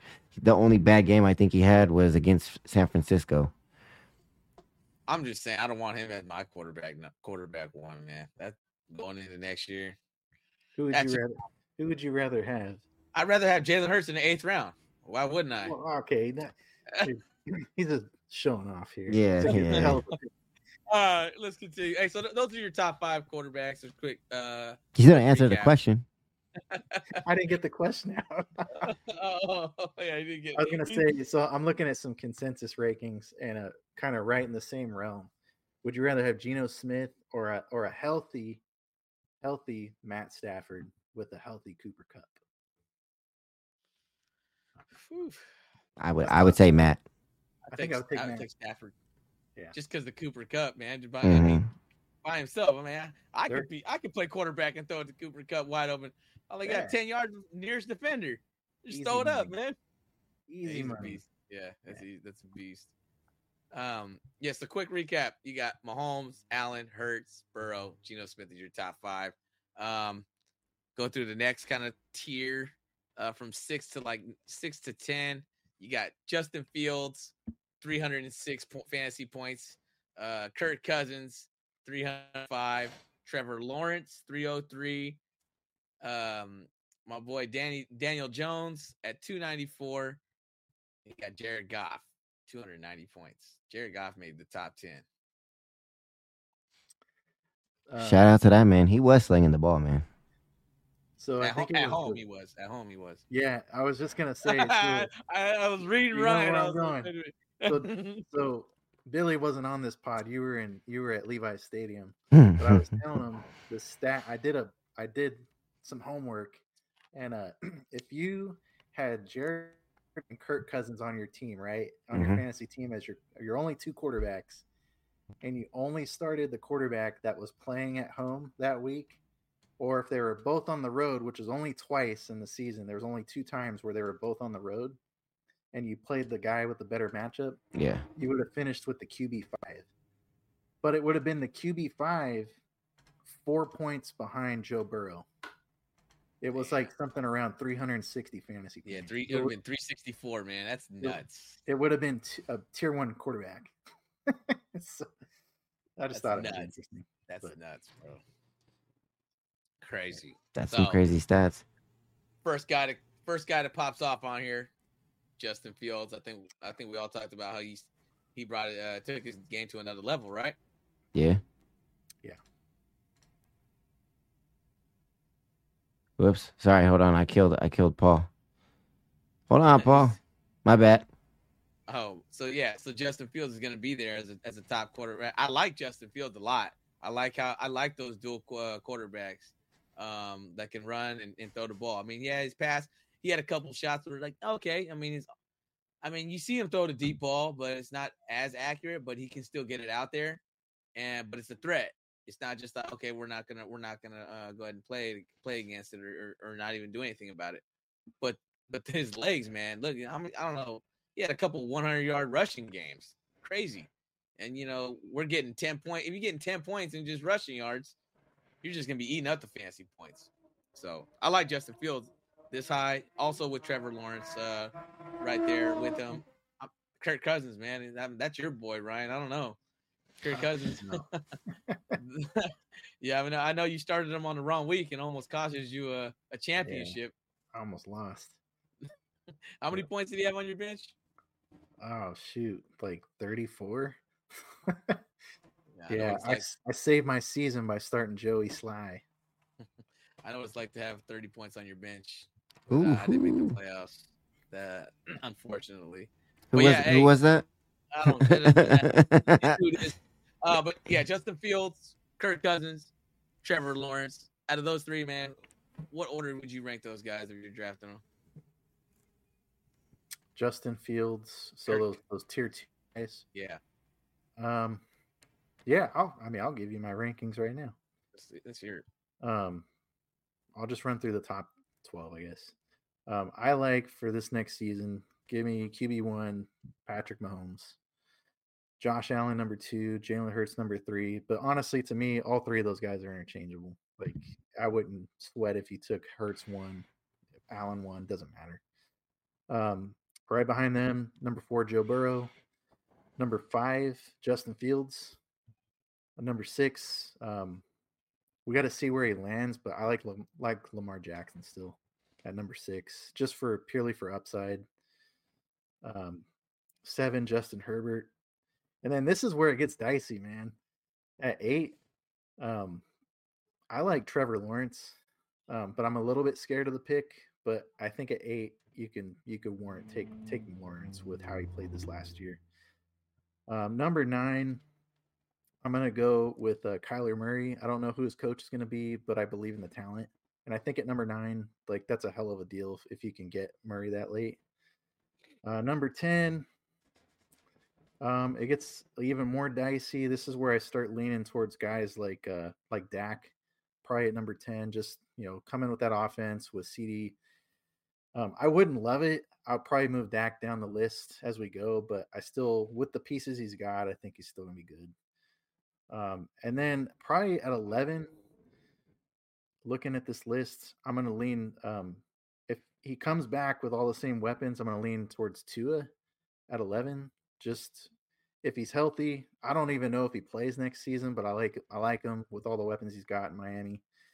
And then number 12, it's a toss up for me between either Deshaun Watson, Daniel Jones, or if depending on who starts for the Niners, probably Trey Lance, or if it's Purdy, then I like Purdy too. But that's mine. What does Jose call him? I don't know. You talking about Trey Lance, Trey area? That's right? I like that list, man. It's a good list, man. I like where you put Trevor Lawrence. I think that's a safe spot for him, man. Yeah. That's kind of where I have him on my draft board. Maybe honestly, I like Trevor Lawrence. I think he's gonna get better, especially with the addition of Calvin Ridley coming or being unsuspended. So I like that. I mean, I know Justin Herbert had a bad year or a down year with the injuries, but I think he's right there with Justin Herbert if he can stay consistent all year on how he played at the end of the season. If Aaron Rodgers was to go to the Raiders, I think I'd probably move him up to 12. That's just me, though. I think he might be a little higher than that. I think he's a little higher than that, man. Oh yeah, yeah. He would be in the. We'll just say this: he'd be in the top 12 for sure. Oh yeah, he's easy in the top 12. I'll take him over Herbert. I'll take him over Fields. I'll take him. You take him over Herbert and Fields? Lamar Jackson. I'll take him over Lamar. I got him damn near right next to Burrow, and right like maybe 1 or 2 slots right underneath that. Holy man. cow! Yeah, man, I wasn't going that high. I was thinking like around like 8-ish, around like Trevor. You gotta look just with the pieces with Aaron Rodgers. That's what the main thing is about when you're looking at quarterbacks. The pieces that they have to succeed in that area. Yeah, come on, man. Like if Aaron Rodgers went to Indianapolis, are you gonna be excited? As excited as if he goes to Vegas? Probably not, because I mean, yeah, he's got Pittman, yeah, he's got Taylor, but would you be as excited if he went to the Jets? Because I know that there's a lot of Jets talk, and the GM just came out saying that they'll do whatever, where they'll pay whatever to get Aaron Rodgers over there. As a fan, as looking at it fantasy wise, I wouldn't. You know what I mean? Just because of Garrett Wilson and you got a hurt running back in Breece Hall, right? I mean, I don't know when he comes back. Just ACL. He should be back soon. Just ACL, bro. They treat ACLs like it's a broken hand these days, man. He'll be out for a year. He'll be good. I saw a video of Breece Hall. He's on the zero gravity treadmill already, doing running and stuff. That's my point. The ACLs like happen all the time. They're out for like 9 months now. Somehow they got that injuries time limit down. But the explosiveness isn't 100% back yet, though. You know, it always takes them a little bit longer to get that. I don't know what it is. It's like comfortable enough to be able to play on how they used to play. It took ETN a half a season. Yeah, that's what I'm saying. So drafting him, you got to wait a half season before you get the running back you wanted. Oh, you know what I mean? But I think so. Like when I hear ACL and anything knee related, I always look back at Saquon. So not this year Saquon, but the previous year when he was healthy. Yeah. He was okay. I mean, just purely, off of his talent and stuff like that, he was all right, like a back end RB1. But it wasn't until this season where you got the actual real Saquon. So, I mean, it got something to it, Paul. I believe it, you know. Yeah. Makes sense. I just got to put one note: not getting Aaron Rodgers this year. Yeah, my dad ain't gonna let that happen. I'm telling you, man. He might trade a 7th and an 8th, you know, to move up in the draft to get two 4th round picks. So, like, I'm gonna do it. It's the 5th round. Hey, you know what he told me? No, he said it on the podcast. I'm not gonna draft any Raiders. I'm not gonna do anything Raider related. I bet you that goes right out the window once he sees the news, man. I'm telling you right now, this guy every time. I'll never put another Raider on my team. Yeah, like 4. always Raider stacked. Oh man, and to finish off the top 12 from last year, Justin Herbert ended up at number 11 with 289 fantasy points, and good old Tom the Goat Brady 280 fantasy points at QB 12, and that was somebody starting quarterback the whole season with 280 points. So there's your top 12 quarterbacks. I mean, it's you want to know something though? Tom Brady actually ended up 3rd in yards. He threw 4,600 yards, almost 47.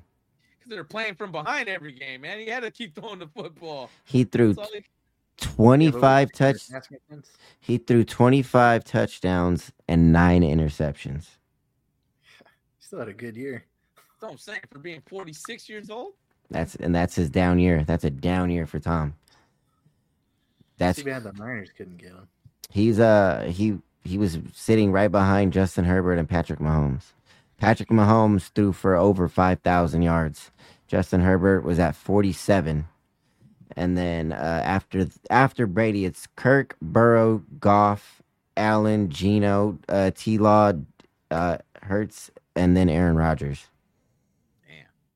There's only 1, 2, 3, 4, 5, 6, 7, 8. There's 9 quarterbacks in the 4,000 yard club, and T-Law ended up as one of them. That's nuts, man. How many TDs did T-Law have? 25. He went 25 and 8. 25 touchdowns, 8 interceptions. He didn't start catching fire till. I mean, he actually started the season hot, and then that's kind of crazy. Cold. Yeah, I remember when at the beginning of the season, after we had done our draft in Fantasy Family, so I took Trevor Lawrence, I think in round like 12. He was my QB1. I was getting a bunch of crap for it, and I was trying to talk myself into it. I was like, well, just maybe, like Trevor Lawrence, he could throw 25 touchdowns, 4,000 yards, and if he gets 6 rushing TDs, could be a good year. And then I ended up giving up on his ass after week 2. Yeah, well, he hit the numbers for sure. Yeah, he hit the numbers. Could have been a keeper round 12, man. Yeah, I didn't even trade him. Like, I cut his ass. So, jeez. Aaron Rodgers, I want to say, was 2 behind T-Law, and he threw for 3,600 yards, but he had 26 touchdowns and 12 interceptions. Jalen Hurts was like the closest to getting 4,002. He was at 3,701, and with him being injured, I think that's what caused him missing the 4,000 yard club. Yeah, my playoffs. Yeah. And yeah, so he had 22 touchdowns and 6 interceptions. He had a pretty damn good season. Yeah, whoever gets him next year is going to be a real lucky guy. 8th round, huh? All right, let's move on to running backs, man. Quick recap from last year's top 12. You got Jonathan Taylor at 1, Christian McCaffrey at 2, Derrick Henry at 3, Delvin Cook at 4, Austin Eckler at 5, Joe Mixon at 6, Najee Harris at 7, Nick Chubb 8, Alvin Kamara 9, Saquon at 10, DeAndre Swift at 11, and Aaron Jones at 12. Was Josh Jacobs in there in that conversation? He was not in the top 12 at all. That's crazy because he ended up as the number 1 running back in the league. And he was my dad's keeper in the 3rd round. So Smart man. So he got him. I remember the barf emoji from Ant when it came out that Senior is keeping Jacobs. Yeah. really, Joke, Senior. Joke's on you, Ant. Yeah. It was the RB1. Yeah, for real. I mean, I thought he was gonna have a good year, but not like that. You know, what I mean, I didn't expect something like that. But what do I have the running backs up here? So tier wise, just from last year, got Austin Eckler. And okay, ending the stats from last year. Austin Eckler was your number one running back with 319 points. Christian McCaffrey was your number two guy with 313, and Josh Jacobs was your number three running back in fantasy with 301 points. And those are your top three running backs, and they all had. That's the only running backs that had over 300 fantasy points. Only one on it. The only one that we didn't expect in there was Josh Jacobs, right? Yeah. Oh yeah. He was a dead zone running back. Yeah. First, I think what helped Josh Jacobs this year is I always knew he had a talent to be a great running back and a good running back, but it was just about him being able to play 17 games. And as a running back, a lot of running backs, they get hurt. It's understandable. They're taking all the hits and taking 20, 25 hits. He had a game, he had 35 carries or something like that, something crazy. So to be able to put up 300 fantasy points, he carried the ball a lot. And it was just a great pick. Whoever got Josh Jacobs last year in fantasy, Christian McCaffrey, we all know he's going to get his, because Christian McCaffrey not only does it on the ground, he's going to get you your receptions and your half PPR, or if you're playing full PPR, or Christian McCaffrey is just guaranteed. And obviously, he's going to be the number one running back on next year in fantasy, without a doubt. I don't know where Austin Eckler lands. I know he's getting older. I know he still produces, and I know he's just got that new offensive coordinator. Austin Eckler's still top running back, so top three-ish. Is he still top three-ish? Austin Eckler? Yeah.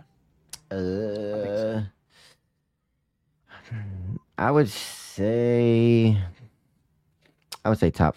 I want to say top three. I felt like there was a couple people who beat him out. So I would say the top three this year probably would be Josh, CMC, and Saquon.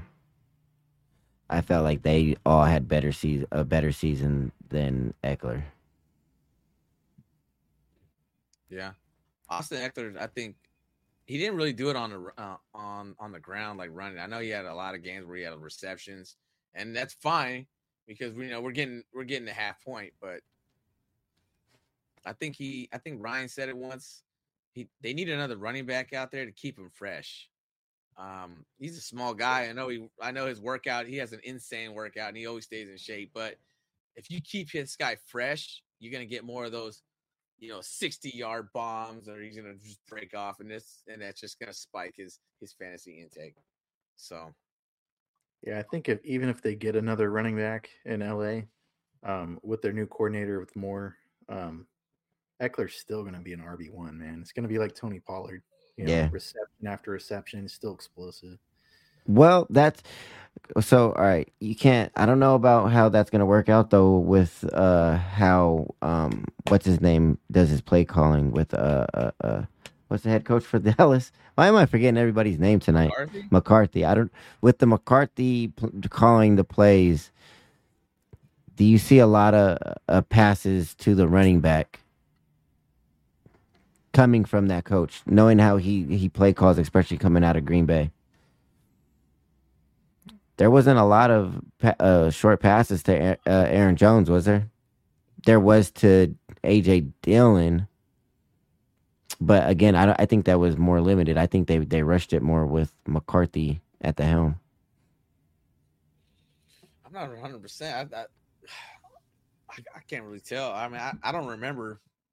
You're talking about when he was with Green Bay, right? Yeah, because he's going to be the play caller this year. Didn't he throw a lot more?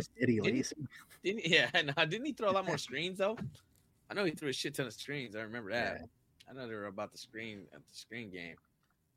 I'm not 100% sure, man. I don't know. I gotta go back and look at that one. Moving on. So those are your 300 fantasy point running backs. Now we're gonna start dipping down here. Running backs for Derek, you got Derrick Henry, 286 fantasy points. Nick Chubb, 267. Saquon at 255. Tony Pollard at 229. And Jamal Williams at My guy. 219 points. Why did Jamal Williams make the top 12? I wonder how many touchdowns that guy had. 17. He was the 2023 version of LeGarrette Blount. Yeah. 17 touchdowns on the season. So just looking at it from, let's just take Jamal Williams at number 8. Your number 8 running back in fantasy put up 219 points. The number 1 running back in the league put up 319 points. Look at that drop off of 100 points in running backs. That's just crazy to me.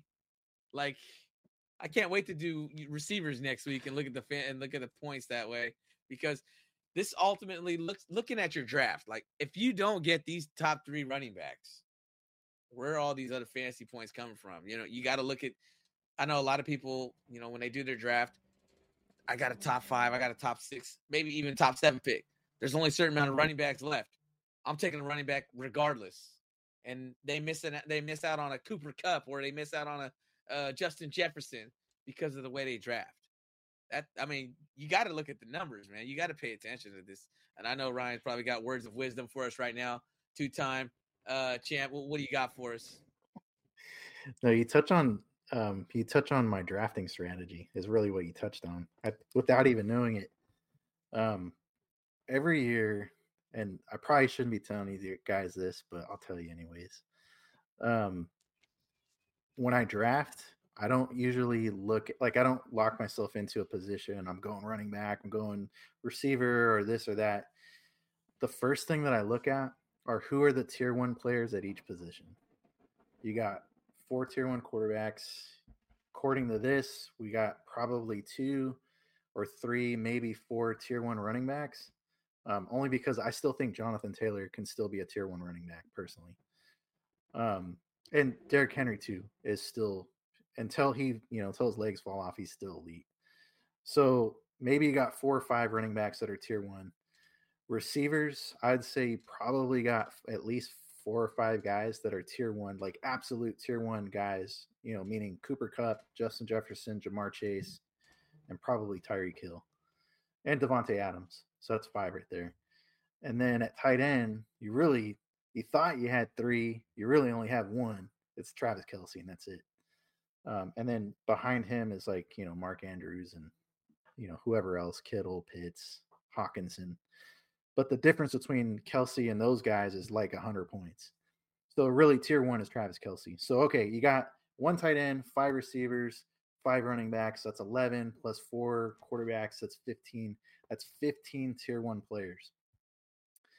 My goal when I go into a draft is to try whatever I can do to get 2 tier 1 players. And so sometimes that means that I have to reach for a guy. I got a ton of shit for reaching for Josh Allen, reaching for Mahomes.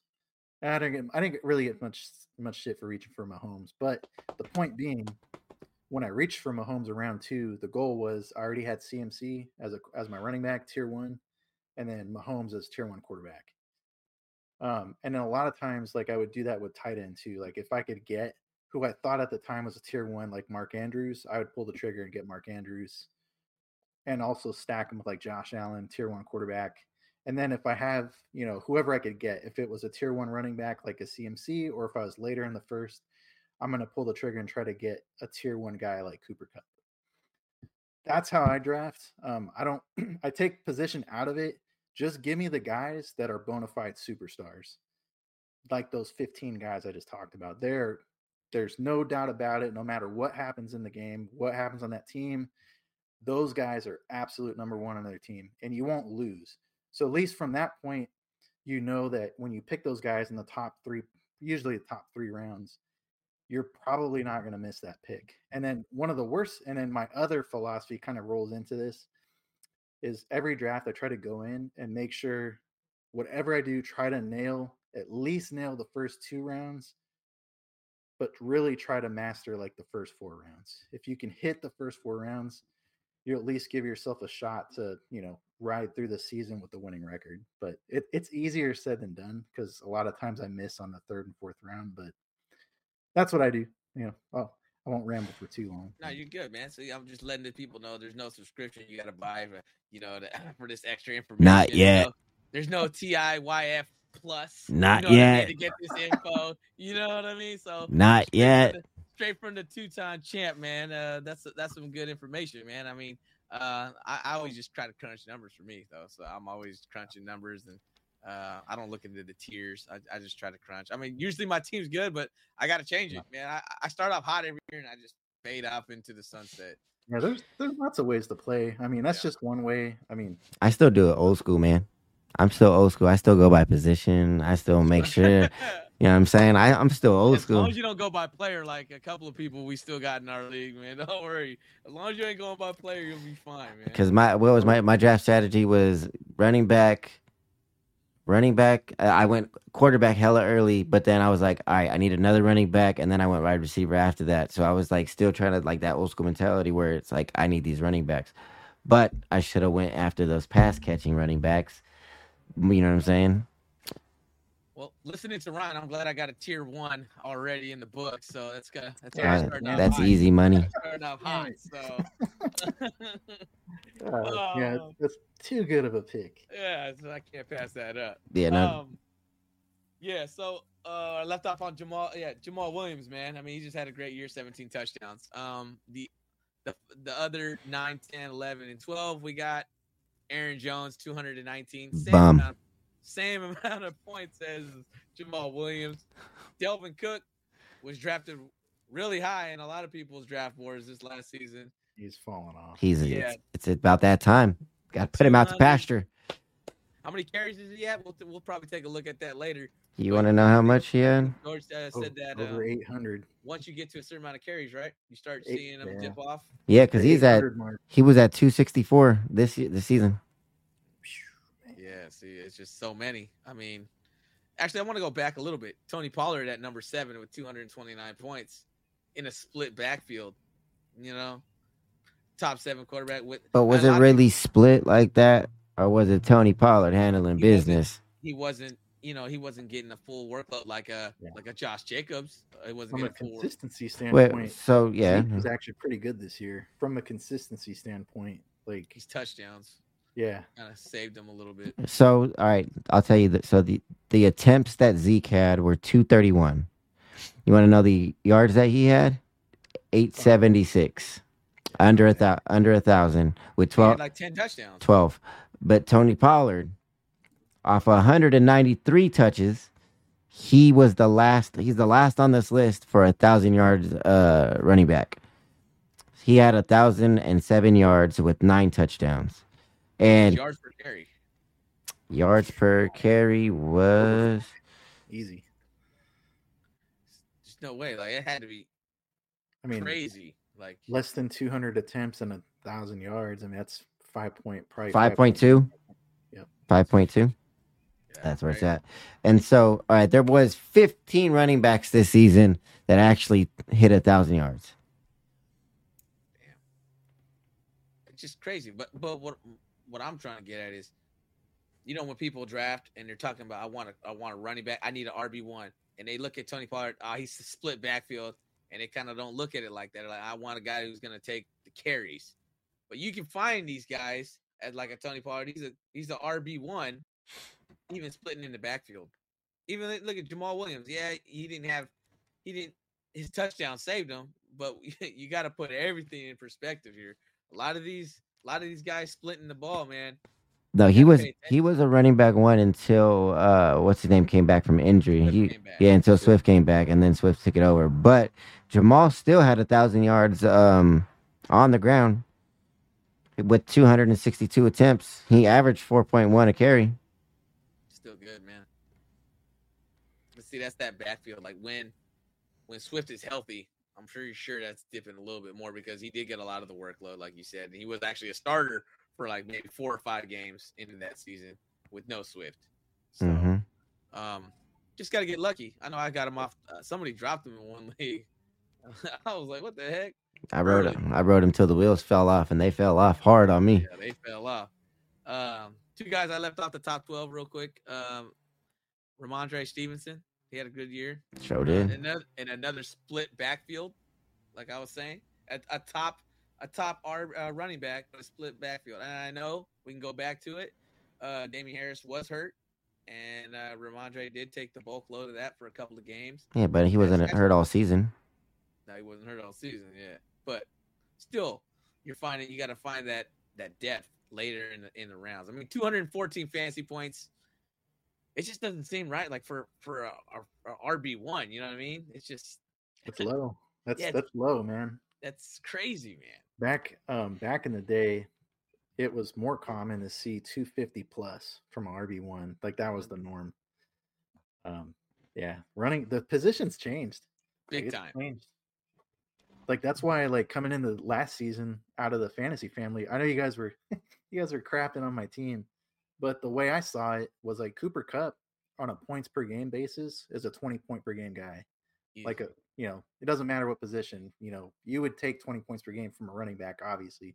Mm-hmm. So I looked at Kupp as like a running back, like 20 points per game, and then I looked at Devontae Adams the same way, and he actually kind of ended up being that. I think he was around like 17 or 18 points per game, but just like you can't, it's so hard to replace that. And then my running backs, like I just kind of felt like I'll find somebody that can get me, 12, 13, 14. And didn't you steal ETN from somebody or in the middle of the year or something like that? At the beginning. Highway robbery. It was a heist beginning. Something like that, Ryan. I mean, I wouldn't call it a highway robbery. The first few weeks of that trade, George was winning it handedly with Drake London.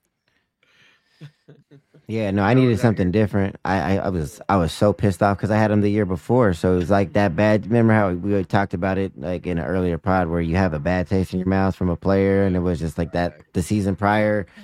He got injured, and I had him at I picked him at round 5 or something like that, and yeah, so it wasn't a highway robbery. I think that was a good trade. That was a pretty even trade.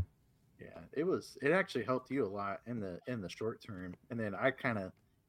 I mean, I had ETN riding the pine, man, for like 4 to 5 weeks after that trade. I didn't start him till like week 7 or 8, I think. Yeah, until after the James Robinson was gone. Yeah. And the only guy left off that list was number 12, Joe Mixon, and his off the field stuff, but 210 fantasy points, and I mean he missed some games, so he still averaged 14 fantasy points. Still an RB1. Hey, depending on what happens with this whole incident, I don't see if Joe Mixon gets cut by the Bengals. I doubt that he ends up back in the league, especially with all the off-field stuff. If he gets cut, I don't see him back in this league next season. That's one of those Ray Rice situations, man. Like you're one. I mean, that's the one and done. You know what I mean? Yeah. So we'll have to hold a service for Mixon's career, what it could have been. I think he was already on the down. I think he was already on the downside towards the end of the season anyway. He's RB1 though. He's an RB1 right now. So I remember a few years ago, I thought for sure watching him run, I was like, man, he's the next Le'Veon Bell. The way he's like the slow cuts and stuff, it never materialized. But go ahead. I was gonna say as an RB1, how are you getting outplayed by P. Ryan? Yeah, I was gonna add to it. Like, remember he had like 5 touchdowns in one game to add to that 200 and something. Without that one game. Is he really an RB1? Yeah, is he an RB? No, he's not. And you being a Bengals fan, you would know. Yeah, so he had that was what 50 points right there. So he would have had 150 points. You know what I'm saying? Exactly, yeah.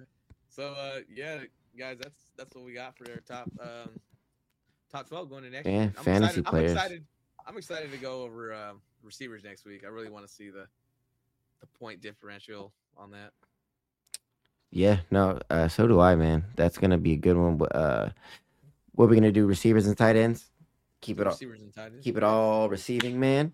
Oh yeah, man. Look at. I just want before we get off of here, man. Look at what I got as a gift today. What I am holding up is this Gold Bar whiskey that is made by, I believe, the 49ers, man. Yeah, it's blended whiskey. It's finished here in California wine casks. Wine casks. It's a 80 proof whiskey, man. Um,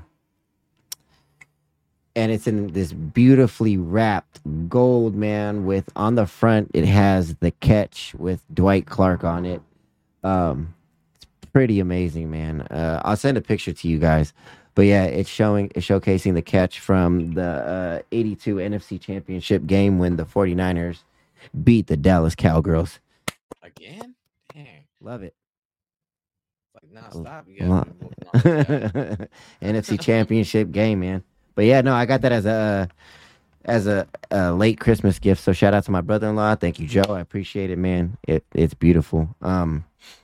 But yeah, do you guys have anything else before we get up out of her? Good, man. Good for me. So again, next week we are live together Thursday 8 p.m. right here. We'll just keep it right here. But remember, you guys need to go follow the twitch.tv TIYF pod. And 8 p.m. we're live together. It's going to be the Super Bowl edition, man. We got some good content for you coming up, man. It's going to be a fun one. It's going to be me, Ryan, Paul, and then we got Jose in the... It's Jose's house, so of course he's going to be in the building. You know what I'm saying? But yeah, man. And again, I just want to shout out to all of our listeners here on Twitch and also on Apple or whatever streaming services you guys are listening to us from, man. We really appreciate it, especially our people that, again, out in Belgium, Singapore, India, Nigeria, Tanzania, man. It's amazing having you guys listen. Please shoot us a follow, TIYF pod on Instagram. Remember, we're on Spotify and Apple, man. Yeah. So again, this is your boy Billy F. Gates, aka Steamin' Billy Beeman. We got the two-time champ, the boss man of the TIYF League, Ryan Purple Cobras. You know what I'm saying? And we got my guy Paul, the Truth and Negus, man. We are out. Have a good evening.